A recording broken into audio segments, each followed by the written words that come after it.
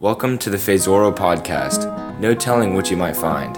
Listen in on talks and discussions ranging from dream analysis to spiritual or psychological topics to some other things.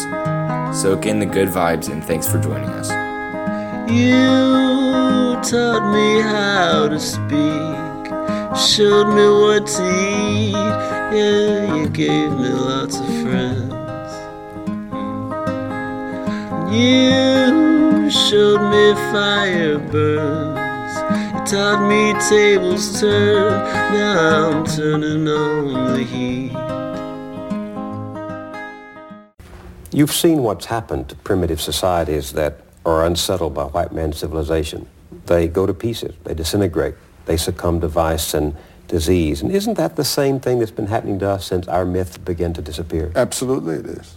Isn't that why conservative religious folk today are calling for a return to the old-time religion? That's right. I understand their yearning. In my youth, I had fixed stars.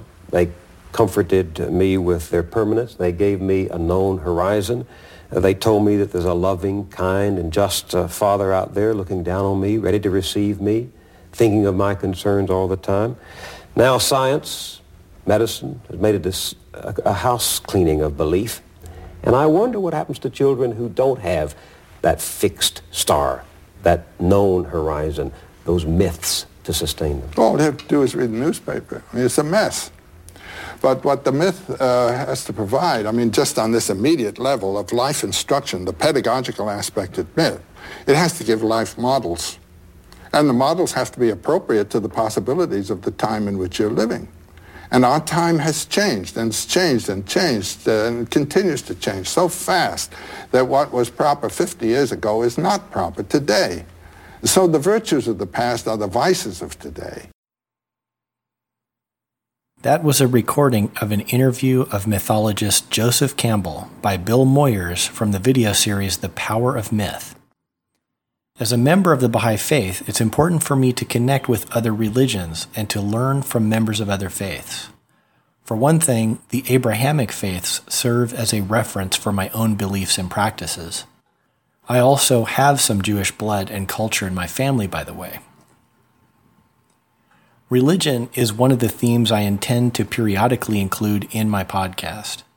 Recently, I found myself interested in exploring Judaism and found opportunities compatible with that interest, which arose and were happy coincidences for me.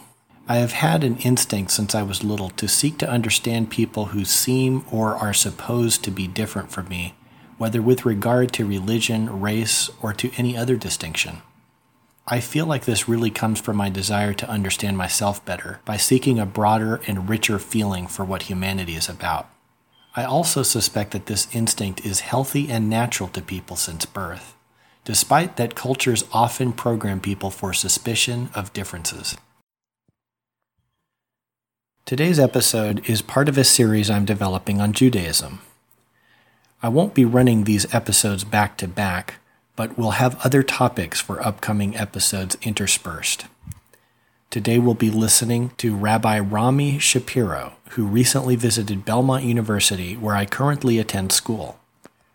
We'll hear the first part of his discussion about his perspective, which is Jewish amidst his broad religious interests.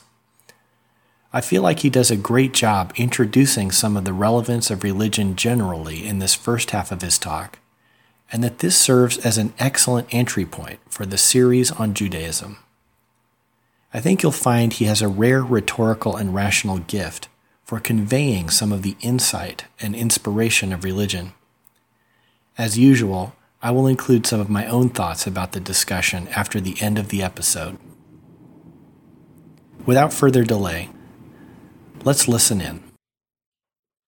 He's been everything from a management consultant at Fortune 500 companies to being a congregational rabbi. He's the director of the One River Foundation, host of the radio show Essential Conversations, and editor of the forthcoming World Wisdom Bible, which you can find on Amazon, by the way, I looked it up. So please join me in welcoming Rabbi Rami Shapiro.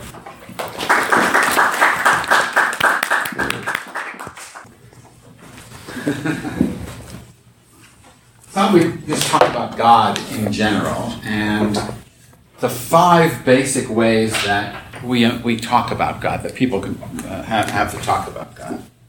So I want to just lay these out for you, and then we'll just open it up and we'll see where it takes us. So there are these 5 basic categories of belief.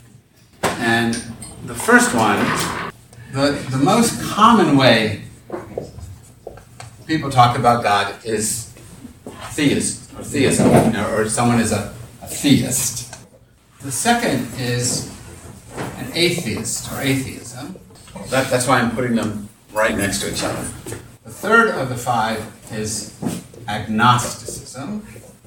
And these all form a tribe. They're variations of the same thing. Then you get something called pantheism, pantheist, and then the last one is called pan-n-theism.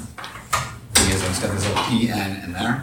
So theism, atheism, agnosticism, pantheism, and pan-n-theism. All right? So those are the 4 things the 5 things I want to talk about. When you think about God, what's the relationship between God and creation? If we were going to map it out, if this is creation and this is God, where would they go? God here, creation here. I'm looking at that, Jesse. Yes. Or we were doing like YMCA or something. Okay. So God up here, creation down here. Anybody else have an alternative? Just like all here. All smushed. Like all here. Okay.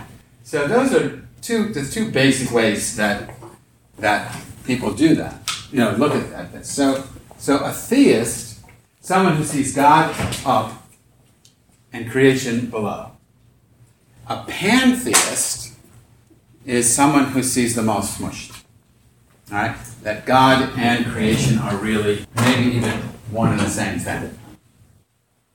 So let's start with theism first. So the theist says, and there are dozens and dozens of variations on this in different religions, but basically, the theist says that God is a self-conscious being out there somewhere who created the world, judges the world, watches over the world, and the relationship is one of, through prayer or whatever it is, but distance. There's a gulf between the 2 of them.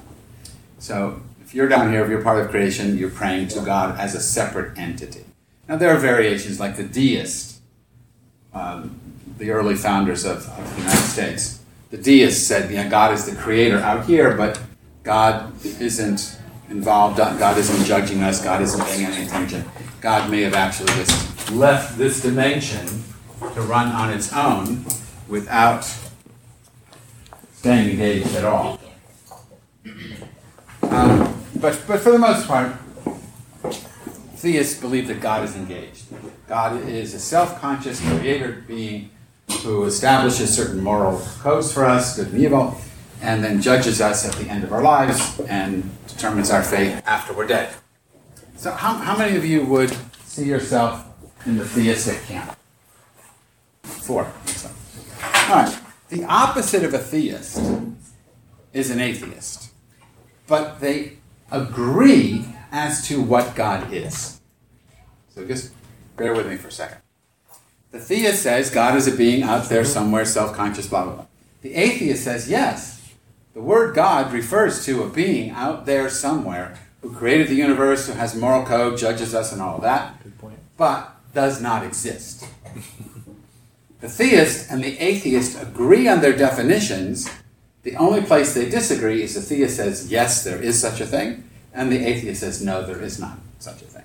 So it'd be just like if we had a discussion on unicorns, we would probably agree that a unicorn is a big white horse with a spiral horn in the center of its head. Some of you may think there were unicorns, but they died in the flood, maybe of Noah's flood. Some of you may think there still are unicorns. Others will think, no, there were never unicorns, there are no unicorns. I don't believe in unicorns. But you would all agree that a unicorn, whether or not they exist, the word itself refers to a big white horse with a spiral in the center of its head. Is that fair? So that's what the atheist and the theist and the atheist are like. They both agree as to what the word God means. They just say it's not real. That's why if you read any of if you ever listen to lectures by or read the books of modern atheists like Dawkins, right? So his understanding of God, when he uses the word God, he's using the theistic definition and then saying it's bogus. There is no such God. An agnostic agrees with a theist and an atheist on the definition. God is a separate being outside the universe somewhere, creates the universe, sets moral codes, judges us when we die. And then the agnostic, that's what the ag means, not the GNO is knowledge, the A in front of it is no knowledge. So the agnostic says, look, I don't know enough. No one can know enough. It's impossible to know enough to believe, to be a theist, or to be an atheist. You can't know. So if the three of them were having a discussion about unicorns, the believer would say, yes, they're unicorns. The a-unicornist would say, no, there are no unicornists. And the ag-cornist would say, I don't know. Maybe yes, maybe no. I can't know. How many of you fall into the atheist camp? Anybody going to cop to that? So two brave souls. So maybe I'll talk you out of it by the time of the class. And so, probably not. How many in the agnostic that you just don't know? The agnostic says she or he doesn't know, but tends to practice, religion if they do it all, closer to the atheist non-practice. In other words, if you don't know whether there's a God, I just don't know. Most agnostics are just not practicing a specific religion. Now, some of you who say you're agnostics, you may actually be practicing a religion. But how do you know which one to practice? Anyone in the agnostic camp who's actually practicing? Go to church or whatever. Yeah? So why do you go? My girlfriend forces me to. Yay, all right. Really Rule of thumb, girlfriend always right. Yeah. Don't forget your wife's birthday tomorrow. Right. So, so that's the reason you go. Okay, I get it. If you weren't dating her, would you go to church? Probably. Yeah, probably not.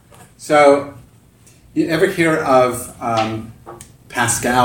Blaise Pascal, the French philosopher? He created something called Pascal's wager. So since you don't know whether there is or there isn't a God, you don't lose anything by believing. You didn't really lose anything. But if you don't believe and there is a God, you could then spend eternity in hell. And if you do believe and there is a God, you could spend eternity in heaven if you believe. So his wager is wagering your eternal soul on the afterlife. You're better off betting in favor of a God than not. The problem with Pascal's wager is Pascal is a Catholic living in a Catholic country with no other religions to choose from. But today, if you were going to try Pascal's wager, there are dozens and dozens of religions, hundreds of gods. How would you possibly know which one to choose? So I'm Jewish. I was born Jewish.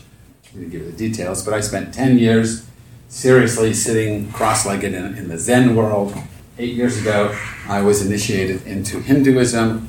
But I don't consider myself a Hindu, and I don't consider myself a Buddhist. I'm a Jew, because that's sort of my ethnicity. That's how I grew up. That's how I live my life primarily. But I didn't choose it. I chose not to leave it, but that's more like because my girlfriend, right? Mm-hmm. I chose not to leave it because when I was younger, my parents would have been devastated, so I didn't want to do that to them. And then I got married, and my kid and all that, so they're all Jewish, and so I didn't, so I'm still there. But if I had to choose, if you were born with a blank slate and your parents didn't give you a religion at all, and when you were, let's say, 18, you had to decide yes to or no to religion, and if you decide yes to religion, you got to pick one of the dozens and dozens and dozens of choices, you wouldn't know how to pick. You'd have no criteria because we have no idea which one of them is right. If you're in a religion, you assume it's true. So I was born into Judaism, so I stuck with it. I'm Jewish. But if Christianity is right, and there's no such thing as Christianity, there's no such thing as Judaism, there's different kinds of Judaism, different kinds of Christianity. So I'm being very loose with this. But let's say if Southern Baptist Christianity is right, then I'm screwed. Because it's not like I don't know about Jesus. I've taught the historical Jesus at the university. I've studied Christian theologies in different schools. I know the creed. I know what Jesus is supposed to stand for. And I just go, nah, I don't buy it. Well, at that point, if that religion is true, then I am screwed. And I know I'm screwed. So you think, well, maybe I should do it. Become a Southern Baptist.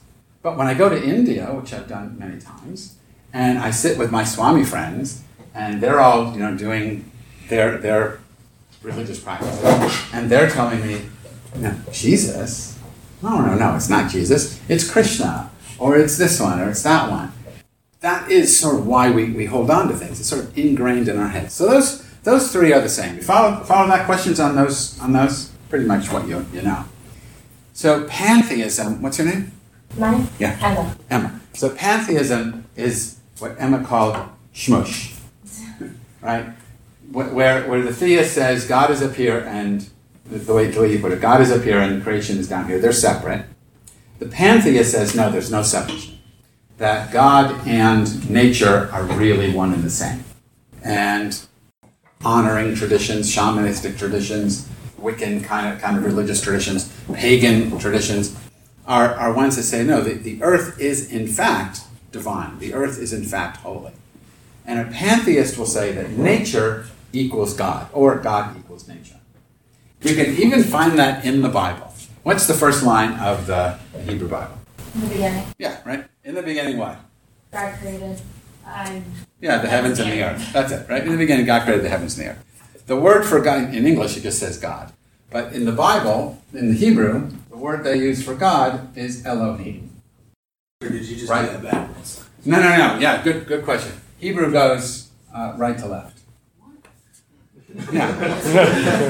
Yeah. Who said that? So does Arabic. Yeah, Arabic too. The theory is that these ancient languages were written on clay tablets, and most people are right-handed. So if you're right-handed and you're doing a clay tablet thing, you would take or if you're doing stone first, you take the chisel and you hold it in your left hand, and you hit with your right hand, and so the way to go would be that way. That makes sense. Maybe. Makes sense, because I was thinking like you'll get your hand over the thing you're writing, but not if you're holding the chisel with your left hand. Yeah. So maybe that's, who knows. Uh-huh. But, okay, so it's the word Elohim. The word for nature in Hebrew, in the Bible, but in general, is hateva. So you have these two words, Elohim and hateva. In the Hebrew, in the Jewish tradition, letters act as numbers as well as letters. So every letter has a numerical value. So you add up the word here and you get the number 86. The word hateva, so it's going to add up to 86 also. The word for nature and the word for God have the same numerical value in Hebrew. Elohim and hateva. And according to the rabbis, ancient rabbis, if you have words with the same numerical value, they're considered synonyms. So even thousands of years ago, you had people who said, look, God equals nature. And that's the pantheism point of view. So it's not a new idea, and it's not even an idea that is antithetical to the Bible. They found that in the Bible itself. So everything is God. You, the chair, the floor, whatever you see in nature is God. Even everything you don't see in nature. So, dark matter and dark energy, the universe that you and I see is a small percentage of the actual universe that exists. Like St. Paul says, the seen and the unseen. It's all God. Right? You got that one?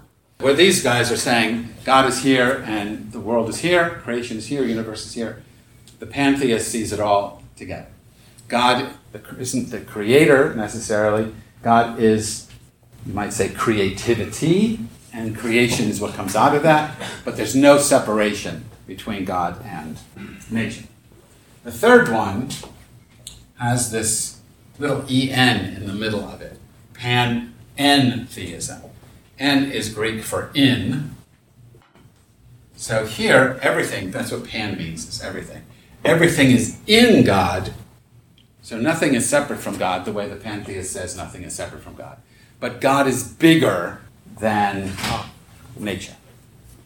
So the analogy there is the ocean and the wave. This is a Hindu analogy. The Hindus will say, God is like an infinite ocean, and creation is like the waves of the ocean. So whether you're talking about a person or a dog or a twig or whatever it is, all things that exist for however long they exist are simply waves on the ocean. If you added up all the waves, you'd never equal the sum of the ocean. The ocean's always bigger. So their argument is everything is God, but God is bigger than everything, even the sum of everything. Does that one make sense? I mean, you understand what I'm saying. You don't have to agree with it. Now, those are the big 5 categories in which people wrestle with this whole notion of God. When you're a theist, God determines good and evil. When you're an atheist, God also determines evil, but there's no God, so you're on your own. When you're an agnostic, God also determines good and evil. Don't know if there's a God, have no idea what there is as far as right and wrong. I'm on my own. So this one has a clear ethic involved with it. God somehow sets an ethical standard.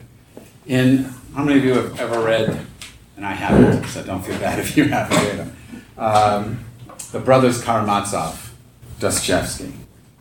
Now, so it's one of those big books. I'm never going to read it. This is all you have to remember from the book of time. You can say, in Dostoevsky, he says. It sounds good if you reference him, but I haven't read the book. But I read the little section that I'll tell you about. There's a line in Dostoevsky where one of the brothers, Ivan, says, without God, all things are permitted. Mm-hmm. That's his ethical stance. And that's the ethical stance. It doesn't really matter, Jew, Christian, Muslim. If you're a theist, the tendency is, without God, how many teas are permitted? 2 teas, thank you. But if there's no God, I could have put 1 tea, who cares? All things are permitted, even misspelling. Yeah. Where do you sit in terms of the broad categories? I'm a panentheist. Okay. So let's talk about this. Without God, all things are permitted. What's he saying? What's that mean? That I guess the idea of God establishes some sort of order or rule. Yeah. If there were no God, you wouldn't know what was right or wrong.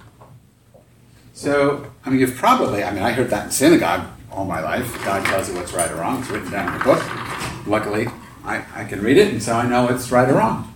So, when God says, kill every man, woman, child, and cow of the Amalekites, it must be right, because God said it. So, the Bible is not written for little kids. If you go to the Barnes & Noble, you go in the little kids section, there are all these Bible stories. Noah is one of the big ones, right? What's that song? Noah, he built me. You know that song? No? It's a stupid song. But it says, Noah, he built him an arky. He put all the animals on the ark. So we turned this amazingly complex, dark vision of God and humanity, which is the story of Noah, and we turn it into a little story you're going to tell 4-year-olds. And there was, so you tell them, God got so angry at people that he decided he's going to wipe out all the people, except for this one alcoholic guy and his family, Noah. And because Noah was an alcoholic, if you read the story. He says, he liked Noah, he's going to keep him alive, and then he's going to keep 2 of every animal alive. So he's going to kill all the animals, even though he's only mad at the people. He's going to kill all the animals and put the few that he saves on a boat, and they're going to sail off for 40 days and 40 nights, and then they'll start populating everything all over again. And you tell this as a little kid story, and you don't really focus on that part. But just imagine all humanity has been drowned, and you're in the ark, and you look out the window to see what's going on outside. You're seeing all these bloated, dead bodies everywhere. But you never see that in the children's book. They clean it up. But the Bible is not for kids. It's not a clean, nice, neat, isn't that great? God tells you to love your neighbor, and then God tells you to commit genocide against this whole people. How do you find ethics in the Bible when the Bible is so unethical at times, right? And don't think, sometimes Jesus is that different, right? Because Jesus doesn't do that. And we love to talk about Matthew 25, what you've done to the least of these. But what happens to the people who didn't do it to the least of these? They go to eternal damnation. Mm-hmm. How does the God of love damn people for all eternity? If you believe that God tells you what's good, what do you do with the stuff that you know is evil, but God seems to tell you to do that too? It's not rhetorical, I'm actually asking. I think there's a heart behind it. There's a heart posture. Like, who was it? Like, someone had to kill their son. Was it Abraham? Yeah, right? Yeah, what was his son's name? Isaac. Isaac. If you're Yeah, Christian. he wasn't like killing his son just to kill his son. He was killing his son because like he loved God and he was being obedient and he was like trusting. Right. So Like, why did God do that to him? But why did God want the death of his son? Or maybe God didn't. Because he loved of Jesus? Or No. Oh, that's enough. We can come to that too. No, Abraham, sticking with your example. Okay. Why would God tell Abraham to kill Isaac? I mean, why is that a sign of love? Because I think when you love someone, you trust someone, and obedience just comes with like faith and trust in God. And I just think love and trust and faith all. Right. So you figure, and if I'm putting words in your Yeah, mouth. I don't know why. But, well, no, you said it well. I think. I mean, it's actually similar to what Kierkegaard says when he says, because he uses that story, and he says you have to suspend your ethical positions and trust that God knows best. There's a line in There's a line in the Quran where God says, Allah says to the people, I'm going to tell you to do some stuff that you don't want to do. He's talking about killing people. And I'm going to tell you to do some stuff that you don't want to do, but you don't always know what's in your best interest. But I know, because I'm God, so I'm telling you to do this, and you'll have to trust me. So Kierkegaard says something similar, that if you believe in God, and you believe that Abraham believed in God, and that he trusted God, so he would do whatever God demanded, even if what God demanded seemed wrong to Abraham, right? And then in the end of the story, God doesn't actually kill him. So you can say, see, that was the test. Was did he trust God more than his own morality? The challenge with that one is, and I didn't forget, I'll come back to you, is when God does something that Abraham really doesn't like. So Abraham was willing to go along with killing Isaac, but when God tells Abraham that God's going to kill all the people of Sodom, what does Abraham do? Well, there's just one where he like wagers. Yeah, he says the line is, he goes, shouldn't the judge of all the world, because he's a theist, he believes that God is the judge, shouldn't the judge of all the world do justly? And God says, okay, what's that? And then Abraham says, what if there's 50 decent people in the city? You can't kill 50 innocent people. And God says, okay. And then Abraham says, well, what about only 45? He's going to kill them because we're missing 5. And then he goes down to 40 and 30 and 20. And he goes down to 10. The idea in that story is that God doesn't know what's just. God doesn't know what's good. Abraham teaches God what's good. Because God thinks it's good to just wipe them all out, like he did in Noah. But Abraham says, no, that's not it. So if Abraham hadn't argued with God, then God would have said, no, I'm going to wipe these people out. And he would have wiped them out, just like he did in Noah. So the question is, who was the more moral? Was it God who was going to wipe out the whole town? Or Abraham who said, no, you can't wipe out the innocent with the guilty? And we don't know, because there were no innocent in the story, so they all got killed anyway, except for Lot and his family. But the question is, does God really know best, even in the stories? At the end of this selection, Rabbi Shapiro asks some questions about the morality of Yahweh in the Bible. The next episode of this series will examine these questions further and take us into some illuminating Jewish approaches to inquiry. He also talks about this idea that religions all sort of have their own validity. This may seem like a fairly modern idea, at least to some Western religious practices. I've long been fascinated by Swiss psychiatrist Carl Jung's clinical approach to religion and take it as a model for my own attitudes as I pursue my psychology degree. In Memories, Dreams, Reflections, he recounts the case of a Jewish woman with a neurosis which he helped her to resolve. He saw it as a problem of detachment from her ancestral faith, a common contemporary problem. He saw no trouble in helping reunite a Jew to the Torah, although he himself was not Jewish. Reflecting on this episode, he writes, I have frequently seen people become neurotic when they content themselves with inadequate or wrong answers to the questions of life. They seek position, marriage, reputation, outward success, or money, and remain unhappy and neurotic even when they have attained what they were seeking. Such people are usually confined within too narrow a spiritual horizon. Jung's pragmatism and sincere respect for other people's religious experience is something I can admire. What is it about religion as a topic in modern Western society which makes us often feel responsible to persuade others about our way of viewing the world, or which cause us to have a tendency to just sort of cringe in the presence of tensions between differing religious ideas and practices? I like how Rabbi Shapiro seems at home in his faith, while equally he seems to be inquisitive and appreciatively at ease, exploring and learning from the traditions of others.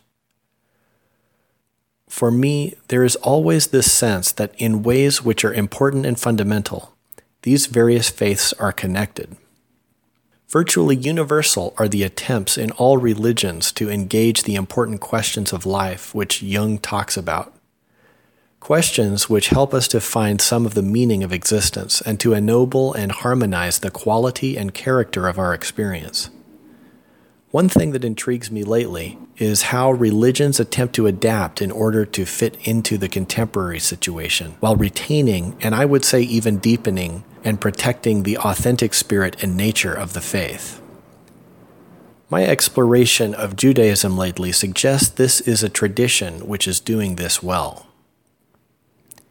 When Carl Jung talks about those important questions of life that demand a legitimate and sufficient response, and as I have listened to Rabbi Shapiro, I wonder, is it possible to live with an openness to faith and at the same time to retain the capacity for rational doubt? Is it possible to be open to experiences, callings, instincts which are religious, spiritual, or intuitive, and at the same time to develop an ever greater capacity to think rationally and scientifically? Do religions really contradict one another? Are science and religion somehow fundamentally incompatible in some ways or in some cases? For me, if there is a God, that doubt and the rational mind must be God-given. Without these, we have no protection against conformity and deception, and we have no real control over our fate, or our prejudices, or the limitations of our situation. Also for me, I can't help but see powerful universals which are fundamental to the different religions. More often than not, these similarities strongly reinforce and affirm the insights of the diverse traditions. Perhaps it's germane at this point to read from a comment my friend Robert emailed me by way of feedback concerning my podcast. It reads in part, "I wonder if there might be a large frame or framing device for the entire show that gives people a sense of larger context for the world that you tend to explore.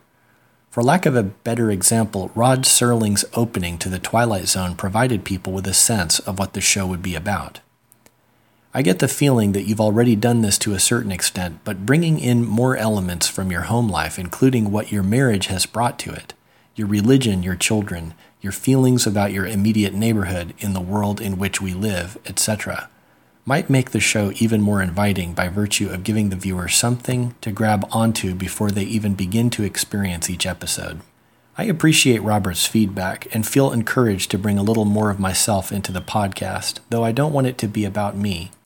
I'm going to explore ways to apply his advice in future episodes as I have attempted to do here.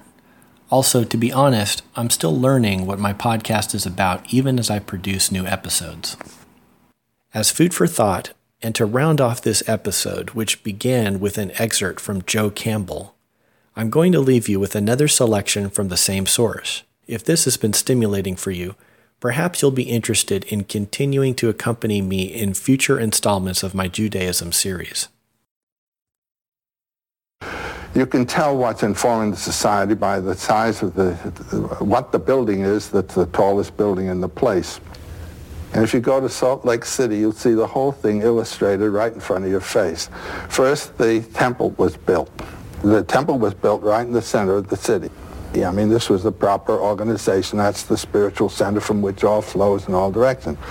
And then the Capitol was built right beside the temple. And it's bigger than the temple. And now the biggest thing is the office building that takes care of the affairs of both the temple and the political building. That's the history of Western civilization, from the Gothic through the princely periods of the 16th, 17th, 18th centuries to this economic world that we're in now. Thanks for listening in once again. I hope to hear from you. You can visit my site at fazoro.com. That's Foxtrot Alpha India Zulu Oscar Roger Oscar.com, and click on the Fazoro podcast link where you can leave comments and view any show notes and resources. You can also email me at fazoro@gmail.com. Folks, thanks for joining us. Tall and tattered were your tales, your long forgotten gale. No, this ship ain't gonna sail. And I'd be standing in the stern. You taught me how to learn. Now I'm learning your cheating ways. Oh, you taught me how to run. Yeah. Oh, you taught me how to run.